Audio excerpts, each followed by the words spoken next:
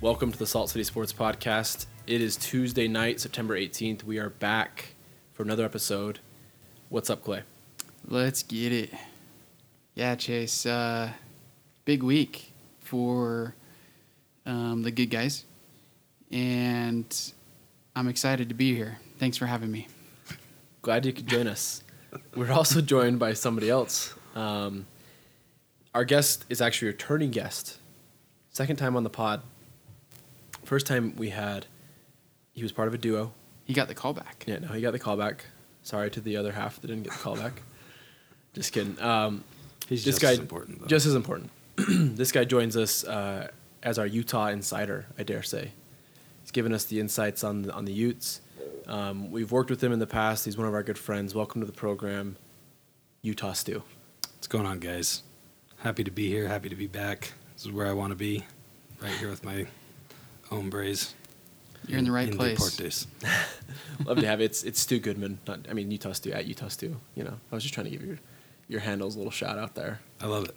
I mean, I get called a lot of things anyway because Stewart's just a weird name. So Utah Stu would be a great nickname, I think. I love it. Well, I'm going to get this out of the way. I'm a little under the weather, and so if I'm during the show, it's going to happen, all right? So just get used to it. Sit back. You're talking about like more than usual. Yeah. Yeah. It happens sometimes, but now I'm going to be trying to keep this cold at bay. So, guys, we're going to do our peaks and valleys first. Then we're going to go over what we learned this last week, and then we're going to get right into our picks and Clay's bangers. Love those. Little rough week last week, but Sometimes banging's good, sometimes banging's bad. gotta get back on the And then we got a horse. nice, very nice food review to end the show. So let's jump right in, fellas. Peaks and valleys. And I pretty much just told you my valley already. I have what's known as the season change cold. And the season hasn't really changed yet, but my body's like, it's September, time to get sick. Bang, I get sick. And you know what's funny is like, you hear those people that like they have kids and they're like, our whole family's sick. And I'm like, okay. No, it's a real thing. Our little girl got sick like last weekend. She's had runny nose, runny eyes, and we didn't think anything of it. When your kids are little and they can't tell you what's wrong, you just half the time you blame it on teething and you give them some Tylenol, it's fine. But then this morning, me and Britt woke up super sick. I've got man cold 5,000. You got a Duffy Doze. My throat feels like I swallow 1,000 swords every time I swallow. I got lemon cough drops on by the thousand here. So Right by the mixer. Well, me and Stu are just so thankful you're here. Yep. In this really small room with no ventilation. So thanks for showing rain up. or shine, I am here. Yeah. I also game day. appreciate you letting me know before I gave you an open mouth kiss, which was coming. We did have to forego that this time. Yeah. So, Stu, what about your valley? Man, my valley started at like 8 p.m. this last Saturday and lasted until about 11:30. Really lasted all weekend, but it was sitting through the Utes. Abysmal performance on Saturday against the Washington Huskies. Was it, can I ask you something? Anything. Truth or dare. Were you, was this a game that you had prepared for mentally to maybe have the Utes lay an egg, or were you going in saying, man, this is such a great spot for the Utes at home, but let's go out and beat Washington? I think it was kind of both. Like when I came up with what I thought the Utes would do on the season record-wise, I think I penciled it in as a loss. But it was one of those 50-50 toss-up games, I think, at the back of my mind, knowing that it was going to be a blackout, it was going to be a great atmosphere. Utah always matches up well against Washington. Honestly, should have had them last year at Washington. I think we were all expecting a better performance, being the third week of the season and the second year under Troy Taylor. So I don't know. It was both at the same time, and then the way the game played out as well. It was just kind of like you only lose by a couple scores, and you turn the ball over however many times, 3 or 4 or whatever. We'll get into it. We're gonna do a deep dive on it. Yeah. I don't want to spoil. I don't want to Real spoil deep. your segment. That was our valley last week. Yeah. It's just a gut punch. Except ours was at home to a really bad Cal team. So, you know. I think the jury's still out on Cal. But Hopefully they run the table. So I'll go next with my Valley. Kind of a bummer. I feel like it's kind of gross to bring this up, but our little Ellie girl, she is a border collie. She was the runt, so she's a lot smaller than like a normal border collie, but she is a purebred border collie. She turns 13 in like 2 weeks, and that's kind of old even for a border collie. And I'm just over the last 6 months, me and Jessica have seen some things that are bumming us out. Like she's starting to lose some strength, like in her legs. She loved to play fetch and stuff, and like she's really, really slowing down. She'll like slip on the. We have tile upstairs. She'll like slip, and she can't like. I don't know. It's a bummer. Father time is catching up. You know, It is. in the back of your mind, you always know that day's coming, but like you put it off. So, she's a fighter though, so I'm not counting her out yet. She's the sweetest dog you'll ever meet. So, but she's getting old, and it sucks. You know. Mm-hmm. That's She's a my good- she's a Valley. good doggy, that's Valley for of the sure. week for me.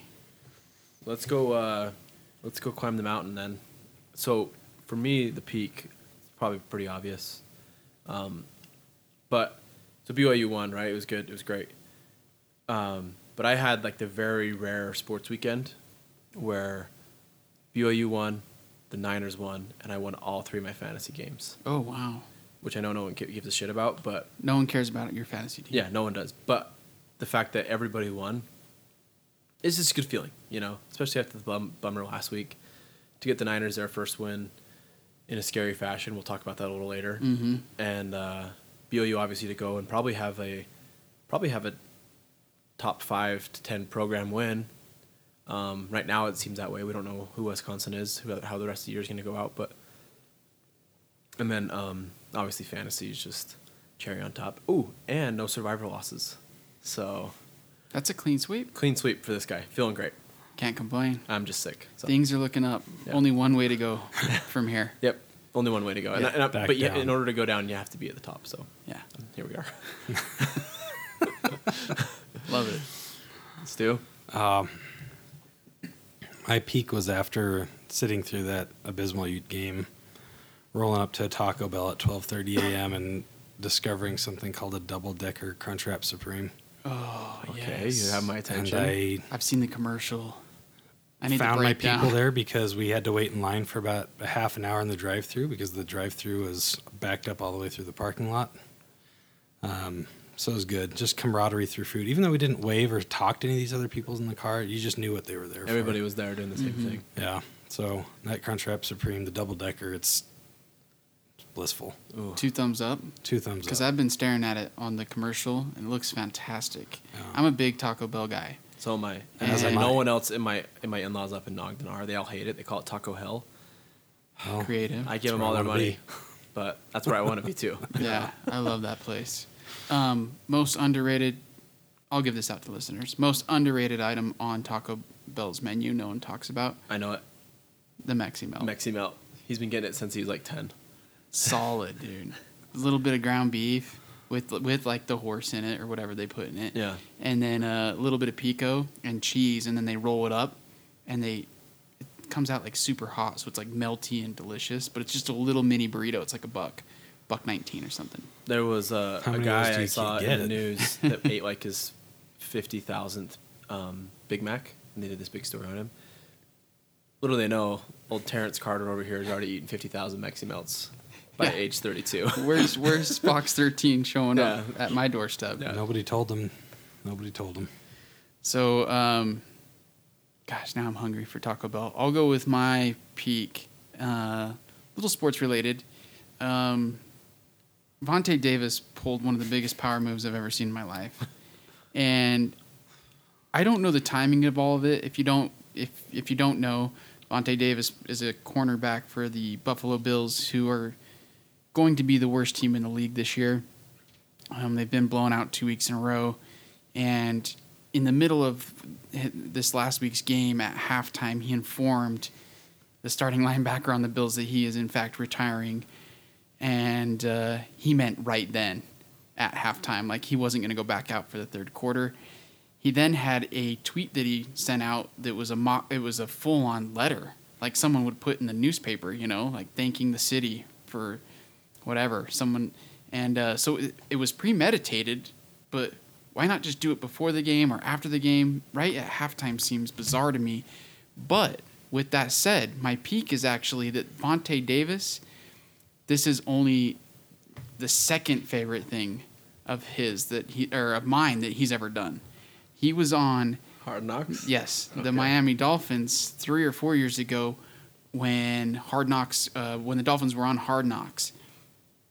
And in camp, they pulled him in, Coach Philbin, who was the worst coach on Hard Knocks history, pulled in Vontae Davis into his office before, like I said, this was during camp, and he actually informed him, he was going to sit him down and inform him that he had been traded. And the viewer knew that he was being traded before, like, Vontae Davis did, so they were like, hey, we're going to trade. He's on the phone with, like, the GM, like, hey, we got a deal to send Vontae away, you know, to the Bills.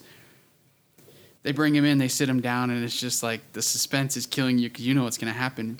And Coach Philbin's like, well, you know, I appreciate you working hard and what you've done for this team, and, you know, you mean a lot. I know you're going to really land on your feet, but we'd like to let you know that we've made a trade to send you to the Buffalo Bills.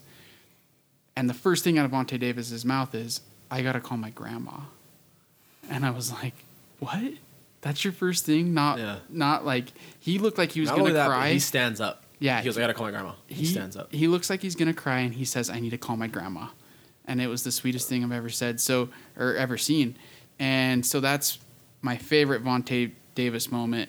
Retiring at halftime somehow is number 2 on my power list. I actually hate to be this guy, but it was when he was traded to the Colts. That's right. He's the Colts bounced around. Then after, I think, he ended up on the... At one point, on the Bills. probably a top 5 corner in the league. Yeah. Like, really, really good. But he's a little long in the tooth now. I think he was in his 9th or 10th year. So... Is he the brother or cousin of Vernon? Yes. He's related to Vernon Davis, right? They are related. Yep. So, interesting guy, that's for sure. Nothing. Steve's got nothing on that. I was fantastic. flabbergasted by it myself. The best is when, after the game, when it was that linebacker coming out. Yeah. Came out and was talking to the media. But then also the reports of whoever the QB was. Who were they playing? The Chargers? Josh Allen. Oh, Philip Rivers? Yeah. Philip Rivers coming in and telling everybody after the end, they're like, he just retired. He said he was done. You know, whatever. The fallout It's from it so was very incredible. entertaining. my for quick sure. take on it, like, there's a bunch of jokes and stuff, and I guess, like, once you know you're done, you're done. It usually doesn't come in the middle of a game, Doesn't look good. but he for the does have $5 teammates. million guaranteed. He did get a signing bonus. I was listening to Mike Florio from ProFootballTalk.com, saying that they'll probably get a partial refund on that, but he will get the $5 million that was guaranteed. For your teammates' sake, go run around for another 30 minutes. Like, Oh yeah, like finish the game out. yeah, absolutely. I think that linebacker wasn't very happy with Or it. fake an injury. Is that better? Well, better than retiring, I think. Yeah. Yeah. The best joke It's I heard was debatable. he told his wife that they were going to go to lunch that day. She goes, Yeah. "Baby, you have a game." He goes, "It'll be a late lunch. It's all right."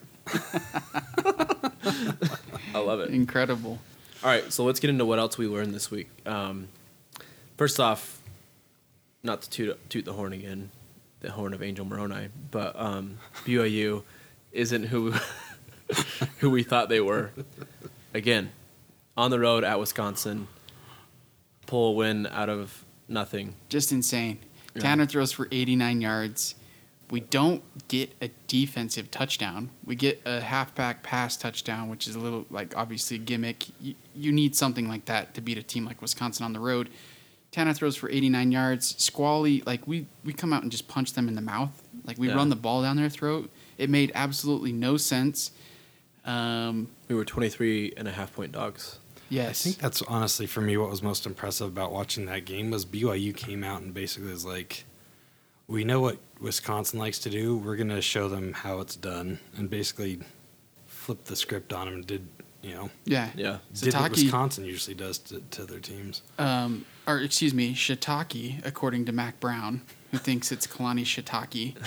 He thinks a freaking mushroom coaches BYU's football team. But anyway, That's what happens when you leave BYU games early to catch Right. your plane. He doesn't know what's Texas, wherever going he's on. going. He came. So Kalani came out and said, "Hey, we." He mentioned it at halftime or after the game that our O line weighed like 270 last year, and this year the average weight is 305, and so that was like their whole Gate and train. yeah, like in camp and in the spring, like, hey, we want our offensive linemen to be a lot bigger than they were last year, and it paid dividends like immediately in this Wisconsin game because Squally shouldn't have been able to run like that, and he was just having a day. Yeah. So- It was weird because the last couple times we played Wisconsin, it's like we usually, well, obviously last year was just an embarrassment, but we usually would like stand up with them a little bit and fight, and then by the third quarter they would just pull away and win by 17 points or something, or 10 points. But it was a very convincingly way to win. Mm-hmm. So it was weird to see us like, yeah, go toe to toe with them and actually compete and then win in the trenches, because that's just what you don't expect to happen with them. You just don't. So really kind of an odd feeling for us after we thought the sky was falling after losing at Cal at home. Now Tanner And- keeps the job. You can't do anything now. He's become I a don't know. game. He's Love Hefo almost has as many touchdown passes as Tanner. He's become a game manager. You just need a guy that can hand the ball off. I know. Yeah, I think my fun favorite way. stat in this game at one point, Tanner was 5 for 5 for 11 yards. Oh my gosh, that's so hard to do. It's impressive, huh?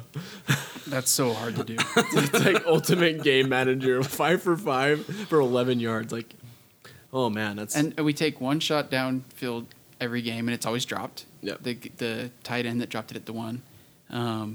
Chase, the other thing I learned this week in relation to that game, college football has a problem with injury reports. College coaches don't have to disclose anything, and me and you were sitting down to watch the game. 10 minutes before the game, we find out Butch isn't playing. We find out who else sat out.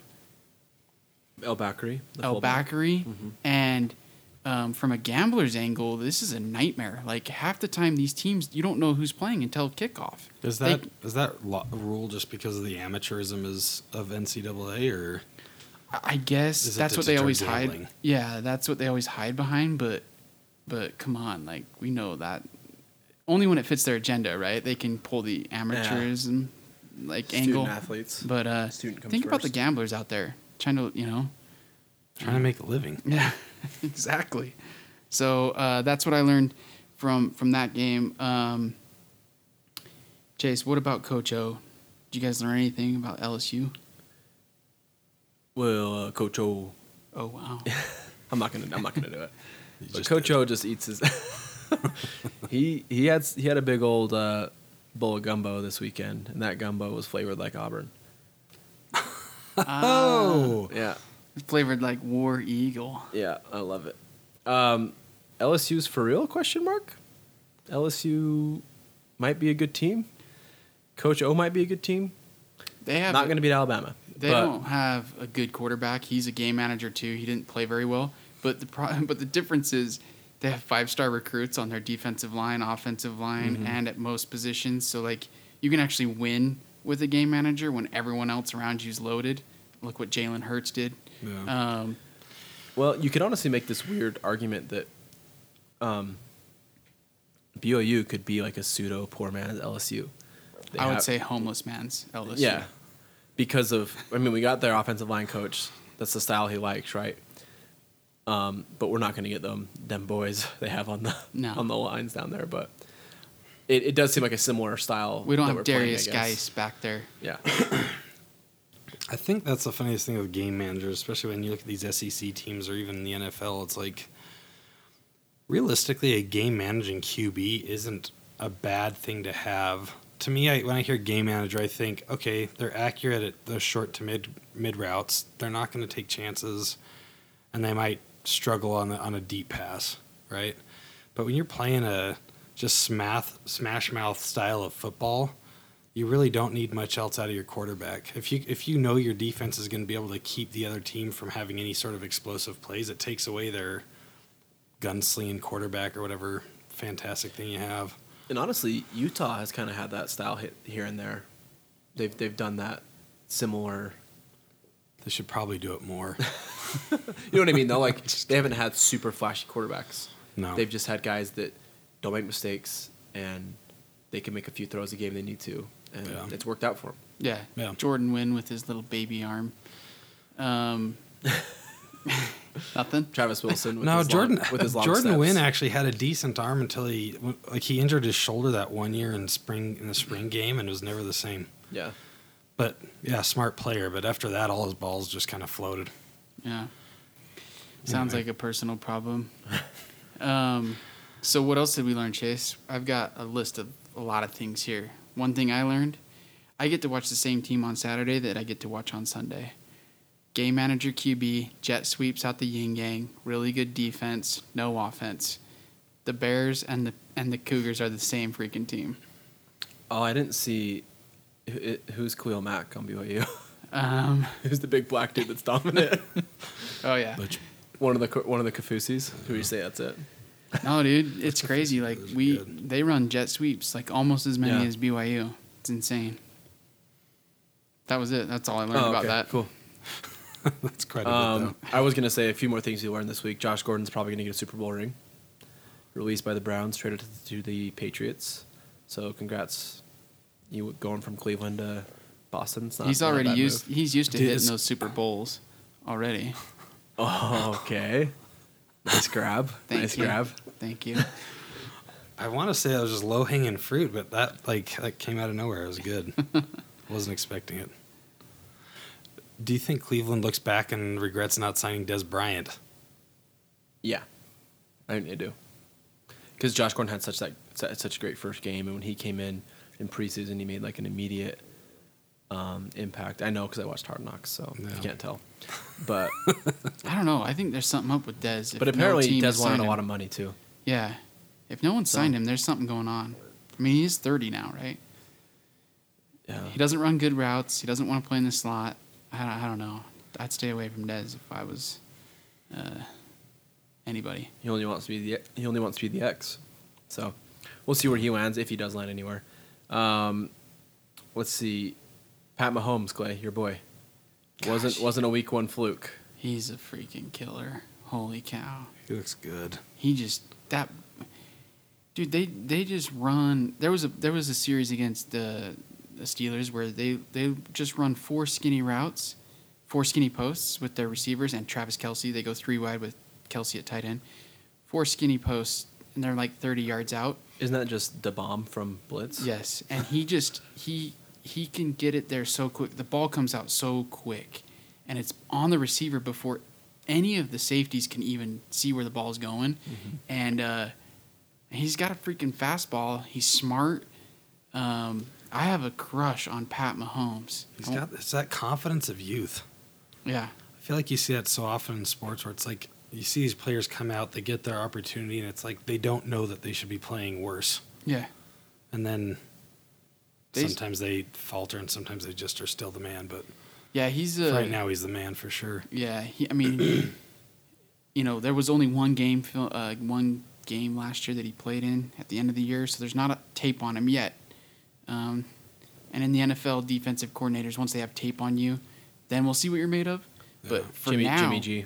he just looks exactly. But for now, he just looks like he actually is just more talented than these other guys. Like So I was the gonna ball say, comes it's- out so quick. It's different if he's like a gimmicky style of quarterback, but he's beating teams with his arm, Yeah. which is what's most impressive at this early in your career, anyways. I think in the NFL. Yeah, I guess it's a pretty good stat if you have more TDs than incompletions on the day. Yeah. That's what he had on Sunday. He had 3 touchdown passes and 1 incompletion at one point. I mean, in the NFL, that's insane. Yeah. The Chiefs are going to be fun to watch. They're going to be in shootouts all year. Their defense is really bad. Plus, I think it actually hurts their defense that they score so quickly. The other team has the ball a lot. Yeah. And so it wears down the Chiefs, and they already have kind of a bad secondary. So shootouts, they'll be on Red Zone a lot this year. I'm looking forward to that. So, Chase, the Packers-Vikings game, it was a scoregami game, 29-29. Never happened before in the NFL, that final score. Really? Yeah, you can find out more about that on Weird Sports Scores on Twitter, at Weird Sports Scores. Scoregami games are... Stu, Oh, do you know who runs that account? no, but he seems like a badass. So 29-29's never happened in the NFL, which I thought was kind of cool. So Packers, Vikings, scoregami. Prime number. Yes. 2 of them. The other thing is, as good as Mahomes has been, and he looks great, Fitzmagic, dude. He looks really good. Yeah, We have an He official. also has been playing well as well. exactly. We have an official quarterback controversy in Tampa. If he beats the Steelers this weekend, which you'll find out later, I think he does, he'll be 3-0. They can't give Jameis that job back when he's 3-0 and he's dropped 35 a game. It's just like Case impossible. Keenum last year. You got to roll. Now he's got the players behind him. Oh, Deshaun Players Jackson are saying loves stuff him. to the media. They can't. There's no way. Especially if the last year, how big of a dumpster fire they were with Jameis. Like, I think the job's his. I think even if he loses and if it's close, they'll keep it. They'll keep it with him. He is a roller coaster, though. Yeah. We've seen this We've before. seen it. We might. I hate to be that guy, but we might have a 4-pick game coming soon. He can light it on fire and he can burn it down, all at the same time. That's Big Ben has done it this season so far. That first game was a freaking train wreck for him. Ben looks washed to me. This last week he had a pretty good week though. Yeah, but that was Kansas City's secondary. It's true. And they were down a lot. He was just winging it. Let's talk about what we learned about the Utes, Stu. This is going to sound so crazy, especially when you've heard the war drums sounding by Ute fans about how Witt needs to stay out of the offense for so long. In retrospect, I think his problem is that he's stayed out of the offense for so long outside of hiring a coordinator. I think it's time for him to get involved in the offense. Yeah. It's a weird thing where, I mean, it's just the same old story, right? Like, they're dominant. You guys might have the best special teams in the country. Ooh. No? That's actually the second thing I've learned this week, and I actually learned it in week 1 and 2 as well, but Utah special teams has fallen off. Well, I mean, compared to years past. dude, last year they both won their awards, right? Yeah, this year they haven't looked so great. Okay, so this year they've dropped off a little bit. Yeah, I mean, Wisnowski. I mean, he had one fake punt where he wasn't even intending to fake it. It was just kind of a wonky snap, and they were on top of him pretty quick. So he was able to run it for a first down. But I think his punting average is down below what it's been the past couple of years. And then our kicker Gay, he missed a field goal. I think I can't remember if it was the first game or the second game. Northern Maybe Illinois I think game. they're actually both blocked. He had blocked field goal in the first and the second, and he missed a field goal like wide right against Northern Illinois. So all of that, and then in addition, Washington was the first time we really saw Britton Covey actually returning any punts, and all of those I think happened because Washington. I'm not sure if they just have a bad punter or if they saw the mishaps that Utah has had in the past couple of weeks, but it looked like the punter was legitimately just kicking line drives, hoping to hit the back of a Utah player. Yeah, it And did look I like think that. he actually did in one of the plays. So the ball's coming, kind of rolling bounce to Britton, who's able to just kind of track it down and pick it up on the run. So he had some decent returns this week, but previous to Washington, he basically is fair catching every single thing because the other team was right on top of him. So they're not blocking the running lanes well on special teams. The other team's gunners are just right on top of him. So Yeah. anyway, sorry, long-winded about special teams. No. I mean, maybe what you're they've here dropped for. off this year. Maybe, we've seen 3 games now. They probably have dropped off, but through last year, for like 3 years, they had one of the top special Yeah. team units in the country. I think that's why it Absolutely. has been so surprising for these first 3 weeks to not really see much happening. Britton, like I said, this Washington game, Britton Covey's had a few punt returns that have gone pretty well, but that's like the first we've seen of it this year. So So with the offense, I don't know. Do you have solutions for Witt? Like, what do you think? You think he needs to step in more then? Yeah. So going back and looking through it, and also just in talking to some people, to me it sounds like Witt legitimately hasn't been sticking his fingers in the offense as much as everybody thought, outside of just telling the offense not to turn the ball over. I think Witt at the end of the day is a numbers guy. Like, I think he legitimately looks at stats and sees what other teams are doing and thinks, well, if we want to be as successful as XYZ, we need to be doing XYZ better. I think we saw it last year. So under Troy Taylor, the offense obviously changed a bit. We saw, especially in the first half of the season, they were just airing the ball out a lot, where we have a potential NFL running back in Zach Moss, and he's getting like 11, 12 carries a game, which is just ridiculous because he's averaging over 5 yards a carry. So last year, after the Arizona State loss, a loss to a bad Arizona State team, in my opinion, word on the street is that Witt went to Taylor and said, okay, we're switching things up and you're running more power run. You can do spread sets if you want, but we're doing power run for at least 50% of our handoffs or whatever. So you saw it do that, and I think Moss ended up getting over 1,000 yards rushing to end the season, and it was good. And we didn't. They still kind of had their typical struggle that they have in November every year, but the offense in general looked a little bit better, looked a little bit more settled. And so for the first 3 games of this year, I think we see that same offense that we saw at the beginning of last year, where it's supposedly a tempo offense that runs on the spread. And maybe one of you guys can explain this to me. I don't understand how you run a tempo offense where you swap out like players and sets almost every single snap. Right. So you get the ball, the ref puts it down. You don't really see the players running up to the ball, but when they get up to the ball, they'll look over for the call, and then all of a sudden you'll see 2 new receivers run on, and 2 new receivers have to run off. So there's no momentum to it. It looks disjointed. It feels disjointed. You see drives stall out for those. That same also types of allows the reasons. defense to sub too. Exactly. So I don't know. I think you see great teams with a good tempo offense. And as I was looking through offensive numbers, I was looking at Oregon the year they went to the championship with Marcus Mariota, right? And you'd see them after a big gain, their team was back up on the ball and snapping it before the defense even had a chance to completely set.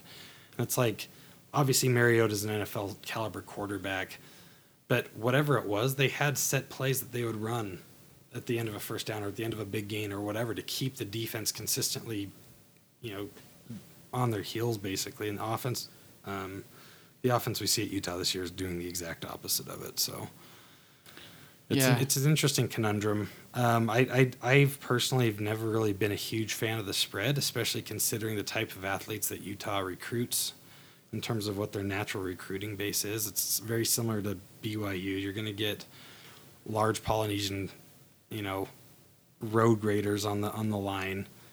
To me, that says, set up for a power run or a pro style set where when you're running, it's power run, and when you're passing the ball, it's all based off of a play action or a fake handoff, and that sets up, lots of other things. I think my ideal offense that you'd see is something more similar to what Kellen Moore was running up at Boise State under Peterson. Honestly, similar to what you see running at Washington now as well. Right. A lot more pro style sets, a lot more play action. It just makes a lot more sense, I think, in terms of what they are. But Witt seems to be very tied to and obsessed with a spread style offense. So I'm not sure why that is. I don't know if Urban Meyer got in his head all those years ago. Right. Or if the 2004 Utah Utes are still what Whittingham sees as like the apex of what Utah offense should look like. But I think it's hard. I think you see these teams all over college football that are putting up 35 a game. And you think, well, how can we be like that? And I think the first answer is spread, or tempo, right? But like you said, like in reality, if you don't have the pieces to that puzzle, it's hard to get there. yeah. So, and maybe what it comes down to, and BYU's gone through this for the last couple of years, is just that identity crisis. Like, who are we on offense? Yeah. This is the first year, I think, where BYU finally has an identity. I don't even know if Tanner is the right guy for the quarterback, but he's kind of had to mold into what he is now. because we thought he was just this gunslinging spread offense type dude, and that didn't go very well. Well, Huntley's a spread guy, don't you think? That's I don't the know. problem. Honestly, this has been like one of those existential crisis, I think, as I've been trying to break down Utah's offense and who they actually have. I think for a spread to be effective, obviously the chance of a dual threat is a plus, where the QB can run and make things happen with his legs, which Huntley does do well. He escapes pressure pretty decent. He makes decent throws on the run most of the time. The problem is, though, is when he's in the pocket, he's not accurate. Anything past 10 yards, Yes. he's not throwing off his front foot. He's sailing stuff all over the place. He's getting his receivers laid out. Like Britton Covey, I thought was going to die halfway through the game. I thought for sure he'd pop up with like a lacerated spleen or something. That guy's such a baller. He He took was some- just he took taking some an shots. absolute Yeah. beating. No one played harder than that guy. So what would you say? Because you guys don't have outside of Covey, I don't think. Correct me if I'm wrong. Doesn't feel like you guys have good receivers. So what part of what makes Covey so special, I think, is he runs very crisp routes. Utah has some talented receivers, but you see them give up on routes, and you see them not run the crispest routes too.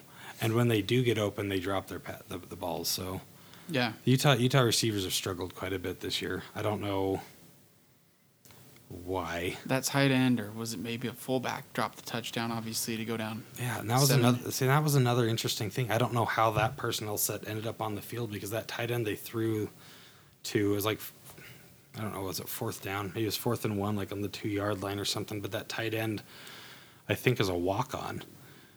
In the past 2 weeks, we've seen Cole Fotheringham out there and Jake Jackson, and a couple other, these scholarship tight ends that have been nails all game. So do you think? I mean, obviously, there's some play calling issues going on. We see that at BYU. I'm screaming about play calling all the time, but do you think, is there someone behind Huntley that might be better? And at what point would they move to someone else? Like if the Utes start 1-4, 1-5. Well, they've already got 2 games. So they're 2-1. Oh. Let's say the If they Utes start 2-5. that would be miraculous. 2-5. By the way. Who did they beat? Weber?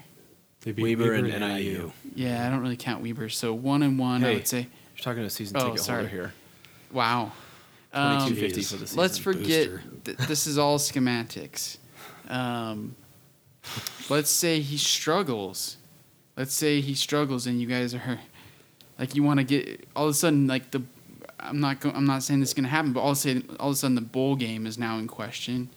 Like, do they move to someone else? Is there someone in the wing that might be better, or is no one ready? I don't know. I mean, according to everybody that saw what was available to see at fall camp, Huntley was head and shoulders above the other 2 quarterbacks. So behind Huntley right now, they have Jason Shelley, who was a QB out of Texas. I think they may have won the 5A state championships, maybe the 6A, I don't know. It's a big school, Frisco down there.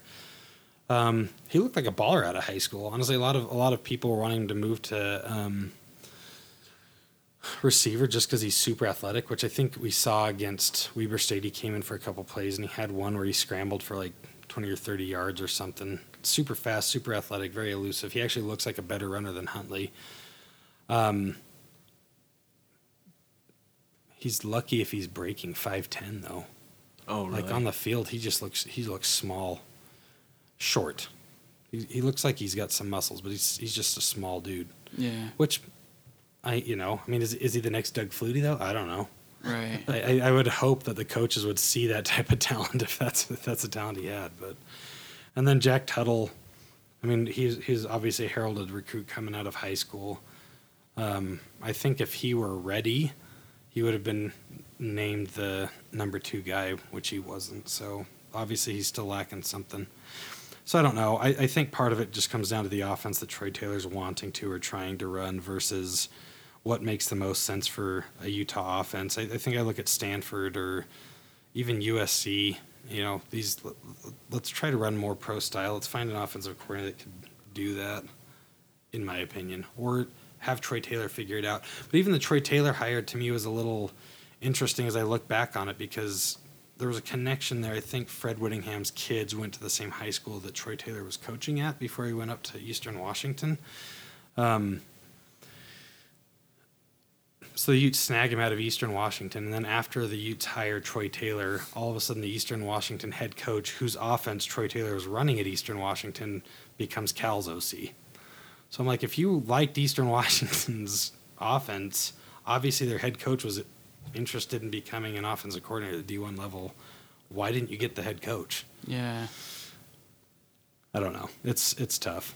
I was looking through the numbers, though, just out of curiosity in terms of what Utah's offenses looked like since they've joined the Pac-12 versus what the Pac-12 championship or champions have done going back to 2012.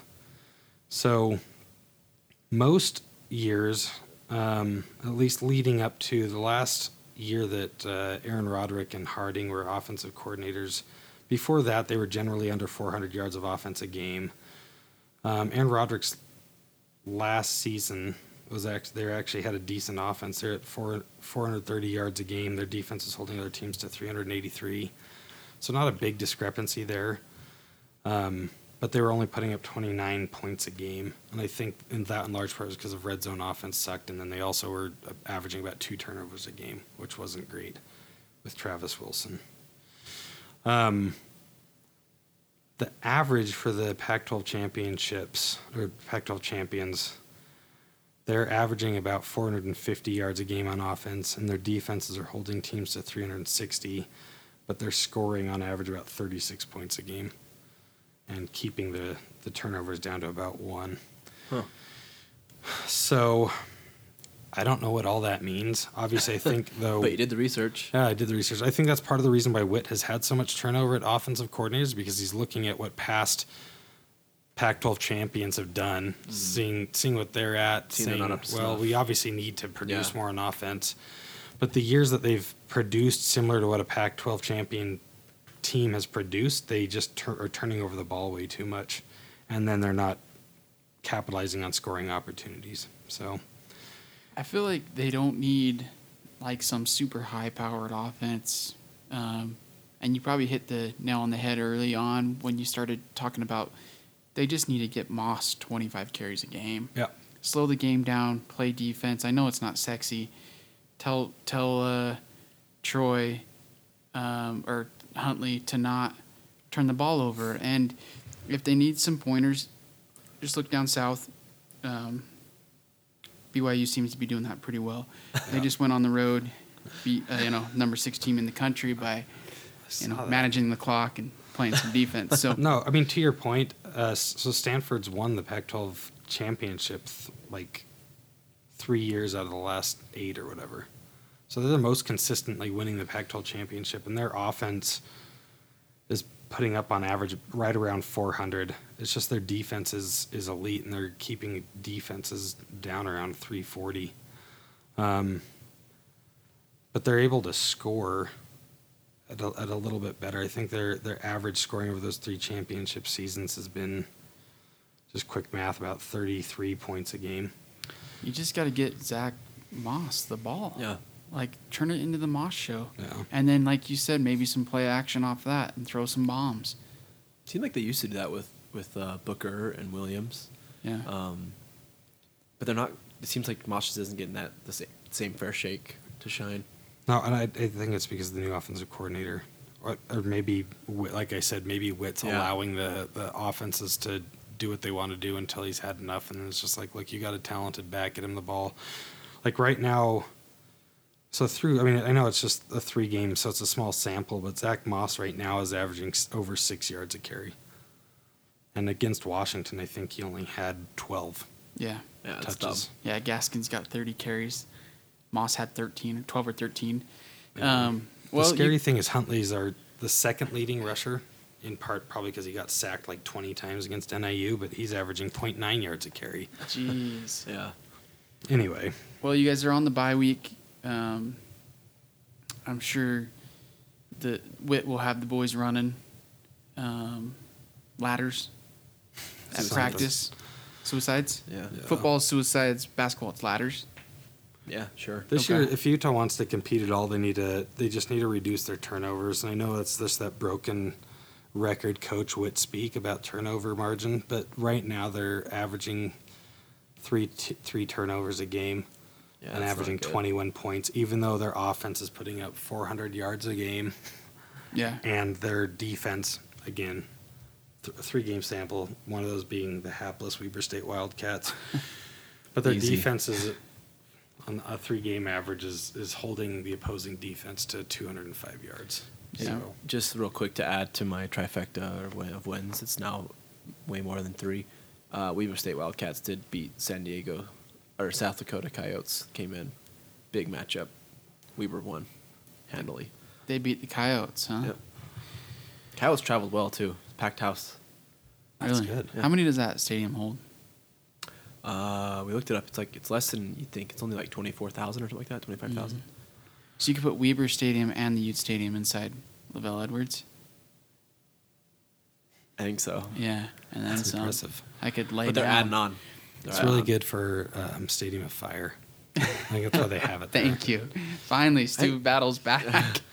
Just the one more random gripe again about everything is how the hell does Utah State somehow manage to find these quarterbacks that just look so freaking good? It's crazy. Like I watched this Love guy and I'm like, I think that's the quarterback that Utah wishes they had. Yeah. It's Yeah, he's insane. And like 4 years ago or whatever, Chucky Keaton. Like, Dude, the one year when Keaton got hurt and it was the game Taysom broke his leg, Utah State was on their third quarterback. That Myers kid, he came into Provo and was just throwing bombs all over the field. Remember that? Yeah. Wasn't it Myers? Unfortunately, I do remember that. Like the Utah State is quarterback factory. Like their third stringers apparently. are good. I don't know. We'll keep an eye on the Utes. We'll keep an eye on Weber. Utah State looking good. But there's only one team that's ranked in the state of Utah, and that's the BYU Cougars. So let's keep everything in perspective. Yeah, they earned it though. I mean, you earned it. Like that's the thing. As a Ute fan, it's like that was a great win. I Yeah. was Thank jealous. you. We appreciate It was that. well Thank done. you. Thank you. That's the only way you can come back from that like 40-6 loss the previous year or whatever Yeah, that it was. was bad. It was a revenge game. No. Let's move on. Thanks, Stu, for all the updates on the Utes. That was good stuff. But we got picks to get through, and I'm going to hammer them out real quick. So, actually, Chase, let's start with our sportspicker.com pick of the week. Let's do it. Okay. Sportspicker.com. So, sportspicker.com, no E in picker, sportspicker.com, pick of the week. Sportspicker. We've started out hot, Chase. We're 2-0. Last week we had the Chiefs Steelers over. Mahomes covered that in the first half by himself. He's a sicko. It played out the way I thought. We got 80 points in that game. 52.5. That was just not a non-sweat. You were taking your ticket to the window in the third quarter. You were counting your money at halftime. This week we are going to go with Washington State. The Mike Leaches. The Pirate travels down south to Southern California. USC looks like they are Trash. they're struggling. I actually really like that JT Daniels kid, and I think he's gonna be really good, but he's young, he's making some mistakes. They went to Texas last week and got walloped. I just don't think Helton is Hollywood enough to manage the talent that they get on that team. You don't think he's tough enough? Like he's not. I just think you have to have a big personality so that all the big personalities of these 4 and 5 star kids will actually understand, appreciate, and respect you. Yeah, I agree. I could see that. He's going to be in for a battle this week against Washington State. Somehow Washington State, just like Utah State, grows these quarterbacks on trees. Their quarterback this year, you guys, his first name's Gardner, which I appreciate. Last name Minshew. He threw the ball 57 times last week. Threw for 470 yards. He completed 45 out of 57 passes.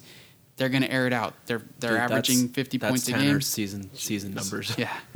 What's impressive about Washington State to me is that they do have that prolific offense that's I mean, it's either hit or miss, right? You either have those games where they're dropping 50 or you have the games where they struggle to get 3 points.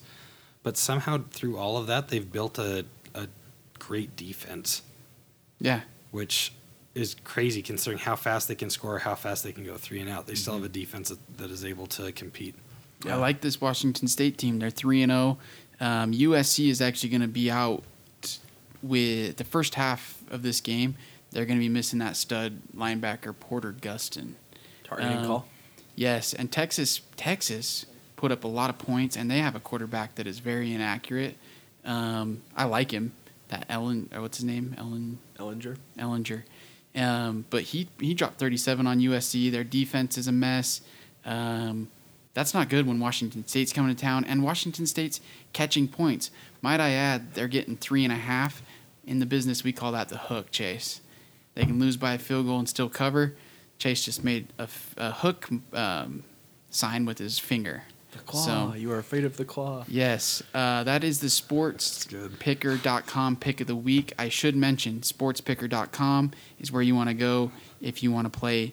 It's essentially a fantasy football or all sports book where you make picks against different Yes, against me. I'm in the league. I've been doing this for 3 years. You play head to head. You pick games against the spread, against one other gentleman or lady, and Nice. you book their action. They book your action. At the end of the week, you settle up. Sportspicker.com. Sportspicker. Thank you, Chase. We love it. So 2-0. We're gonna make that 3-0. That is a certified banger. You know it was not a banger? My picks last week. I'm going to go over these for you. Niners -6. Once again, we're going to hold off the Hall of Fame ceremony for Jimmy Garoppolo. That was a squeak. I apologize. Niners were up 17 and looking like they were ready to blow the Lions out of the water. Matt Patricia, Patricia. I like that. Yeah. Turned his hat around from backwards to frontwards, and they had a little comeback. It's all business. Niners ended up winning, holding on, but it was a little scary.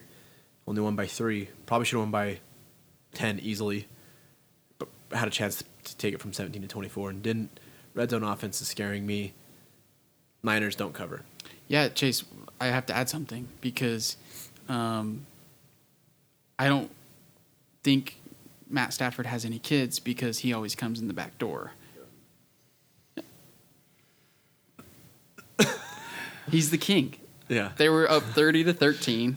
Stafford throws 2 late touchdowns, backdoor cover like I've never seen before, and Niners win by 3. Nice. I can't even talk. Redskins -6. I have nothing to say about this game. This was the wrong side. I was completely on the wrong side. They didn't get any touchdowns. They kicked 3 field goals. Luck looks like he might be a problem. Deadskins. Oh man, I'm just squeaking. So No much. backdoor, no whatever you want to call it. That's a bad pick by me, and I'm gonna take it on the chin. The last one was the Giants +3. Did you guys watch the Sunday night game? Giants at I Cowboys. did. It got weird at the end. Most boring game ever. They're both bad teams. I feel like. Yeah. Like one of them had to win. The Cowboys came out on top, but it was 20-10 late, and I think this is what you're talking about. Yeah. The Giants had driven down at like the 30-yard line. They had an opportunity. They needed 2 scores because they're down 10. They could have thrown into the end zone. They did this somewhat smart thing and kicked the field goal, which then eliminated any cover there. So they lost by 7 instead of 3. Not good. Not good. Not a good week, but you know what? We fall off the horse so that we can get back on. I think that's my first blank, Chase. 0-3. Next week, this week feels like 3-0. I'm going to get back on the horse. Hit us Shooters shoot. Honestly, Chase, I'd rather Just follow take. Stafford through the back door next week. I'd rather take the last shot and miss than pass to a teammate. So I'm going to keep going here. This week, I've got the Denver Broncos traveling to the Baltimore Ravens. The Ravens blew out, which we now know is the worst team in the league, the Bills, in week 1. I don't know how good they are. Jimmy Smith, their top cornerback, is still out. He's suspended the first 4 games of the year. I think Case Keenum can move the ball enough with those 2 really good receivers. And then they found a white running back that has a fro that is leading the league in rushing. Did you guys know that? Lindsey? Yes. He's a baller. He has the most rushing yards in the NFL right now. Picked him up on my fantasy team. There it Nice. is. Not that anybody cares. They're catching 5.5 points in Baltimore. That feels like a close game. Those teams seem similar to me. I'm going to grab the points in that situation. The Seahawks go home. They are favored by 1.5. This is going to be their home opener. The NFL rarely does this, but they had to go on the road for their first 2 games of the year. So now they get to go home. I think Bobby Wagner's going to come back. Fluker, their starting left tackle, is coming back. And so and they hung with a very, very good Bears team. I'm going to go ahead and take the Seahawks at home, favored by 1.5 over those Dallas Cowboys that are still on fade alert, folks. This Dallas Cowboys team is not good. The O-line is beat up. Dak, show me something on the road here. Zeke will not be eating cereal. And I'm going with the Seahawks as my second pick. Third and final pick, Chase. How can I deny the Fitz magic any longer? You can't. The Steelers are a disaster. Antonio Brown didn't show up for practice today, folks. Le'Veon Bell's sitting on a couch smoking just bong rip after bong rip. He's Their also secondary, chasing the Super the secondary is a mess. Not good when Fitzmagic, Deshaun Jackson, Mike Evans come to town. They don't even have to leave town because that game's in Tampa. They're underdogs at home. 1.5 points I'm going to grab with the Tampa Bay Bucks. To recap, Seahawks minus 1.5, Bucks plus 1.5, Broncos plus 5.5. Stamp it. You know what, Stu? Stamped. That sounds like 3-0 to me. It feels like 3-0, sounds like 3-0, smells like 3-0. LFG. All right, guys, let's get to the food review. I am so glad we went to this place. Stu has been talking this place up ever since he moved to Utah County, and I thought, well, the water's getting to him. Here we go. But we went ahead and did a food review at Chubby's. Yes. Chubby's, I don't know if there's any other names, but it's just Chubby's next to Ace Hardware. I said Chubby's something grill or something. Yeah. I don't know. Yeah. Barbecue and You grill. Google Chubby's, you'll find it. It's Chubby's with a good, though. Y. Yeah. So we did the jerky thing and made Chase drive from Ogden all the way out to American Fork. Yeah, it's farther than I thought. It Not is. fun. It's pretty far. It's Chubby's Cafe. Chubby's Cafe. But after eating there, you would make the trek again, right? Yeah, I wanted. There's one in Saratoga. I wanted to, I finished my meal, which was a burger, a shake, and fries, and I wanted to go order again. I was ready again. Yeah. It was so freaking good, Should we Yeah. talk about and I made myself sick. what we all ordered?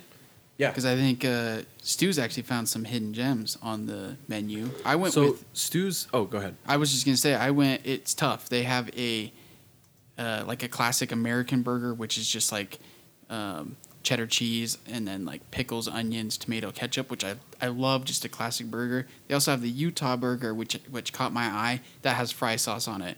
You put fry sauce on a burger or white sauce. I put fry sauce on my burger regardless. Yes, it's so key. But actually, what I ended up going with was the jalapeno ranch burger. It was really good. It was a 9.5 out of 10. They got that nice toasted bun on there. Is it that egg bun? Yeah. Yeah, fantastic. Really good meat. This place was packed. We waited in line out the door for a half hour. That's how you know it's good, folks. Yep. It is. Yeah. So I remember many moons ago when I was working at 1-800-CONTACTS, there's a very interesting fellow by the name of Tyler Barrick who is a foodie. And after working with him for a while, I came to appreciate and respect his opinion on food because he never steered me wrong. Mm-hmm. But me and my buddy, the Thirst Jason Childs, were sitting there talking about good burger places, and he was talking up this place called the Purple Turtle, which to me sounded slightly pornographic. Is that It's in Pleasant PG? I've been there multiple times. It's good. Yeah. Yeah, so I've heard the Purple Turtle's pretty good, and it's one of those places that's been there forever, I guess. It's kind of a staple, right, in the community. So as we're talking about organizing a work lunch to drive our butts out to Pleasant Grove to go to the Purple Turtle, Tyler Barrett comes walking by and he's like, why would I go to the Purple Turtle when I could drive a block down the road and go to Chubby's that has much better food? So that I was like, what? So I looked it up, and the pictures of Chubby's burgers were amazing. Anyway. Make sure you put burger after Chubby's if you're going to hit Google image search. You don't want to just go just Chubby's. Or just go to Yelp. Yeah. Yeah. There you go. Safe. Anyway, so we never ended up making it out for work lunch, but once I started working at Vivint over in Linden, they were like, oh, we need to take you out to lunch for like your first day here or whatever. So I'm like, oh, I think we got to go to Chubby's so I can partake of the fruit. And we went there, and I was not disappointed. It lived up to the expectations. So I went back, not as many times as I could. Like, obviously, I could have gone there every day, twice a day if I wanted to. Went back pretty frequently, tried out all of their burgers, most, not all, most. Every single one was good, and I think, like, really good in their own right. Mm-hmm. You know, they all have different flavors. And then I went to lunch with one of my friends who I don't necessarily trust his taste buds because he doesn't like sauce and doesn't like all sorts of things. But he got the chicken sandwich, and I'm like, you got the chicken sandwich with like no sauce on it, right? It's just like a fried chicken breast with cheese. And I was like, that sounds disgusting. But when I saw the sandwich and saw the quality of that fried, that hand battered fried breast, I was like, okay, that thing actually looks pretty good. I need to try it, but like a normal person with sauce and stuff. So. That's the thing I was joking about. I know you appreciate a nice hand battered breast. Yeah, it's Especially the only way to deep-fried. batter a breast, really. That's why I always joke about with Chase. I'm always like, yeah, I went to Chubby's for the burgers and stayed for the chicken sandwiches. But They look good. either way, moral of the story is everything's good. They've got shakes, Everything. they've got stuff. So when I went on Stu's recommendation, and I actually got a chicken sandwich the first time against my better judgment. And I got the barbecue chicken sandwich, and holy crap! Or Southern, it's called the Southern Crispy Barbecue. It has pepper jack, coleslaw, pickle, and barbecue sauce. Oh man, it's money. So then when we went back for the food review, I got the barbecue burger on the flip side. It's kind of the same thing: pepper jack, barbecue sauce, grilled onion, coleslaw, and pickles. Except a patty. Way different, but also both very, very, very good. And they have money sides, beer battered fries. I ended up getting a brownie shake. Oh, just easily 2,500 calories and worth every single one of them. Yeah. So good. I definitely recommend it though. So they got 3, I think, locations now. There's that one Pleasant Grove, which I think is the original. They have one in Saratoga Springs, I think, that just opened up, and then there's another one coming to like Vineyard or something yeah. like that. Mm-hmm. Very good. I would say 6 thumbs up at this table for Chubby's. I agree. I've got it, Chubby. Thinking about it, I need to go. All right, guys, let's wrap it up. Anything else we need to add before we get on the road here? Just that BYU is the only team in the state that is currently ranked. And no, I'm just kidding. No, It's good to know. It's been so long It has. It has. after some back-to-back losing seasons. I hope I hope that's fair. I hope everyone is just not hating me for this, but I know I can only do it for about 1 week, and so Yeah. It'll We be 2. we should get by McNeese, I and think then they're after going to that, it's drop gonna, like 50 points on McNeese. yeah. You might see Tanner throw the ball again. Tanner might break the century mark on yards. And then we're going up to Washington, and who knows? Yeah. Ugh. All right. Well, download the episode, subscribe on iTunes, listen on Anchor, listen wherever you get your podcasts. We are everywhere. Spotify too, Spotify. which is money. Yep, everywhere. Follow us on Twitter at Salt City Sports Podcast. Send us an email. We don't care. Do what you want. saltcitypodcast@gmail.com. Follow Clay. At Potato Sack 7. Follow Stu. I'm at Utah Stu. And follow me at Chase_A_Saurus. Also, follow our Instagram That's right. at Salt City Sports Podcast. There's some pretty hilarious sports memes and maybe some inside look at the episodes. Mm-hmm. Hit the Also, follow button. Clint Jones, Utah State sucks. Don't Yeah. have to talk trash to me again. Quite a Twitter battle we witnessed. I love it. All right, guys. Thanks again for tuning in. Tell a friend. We love you. We don't. See you next week.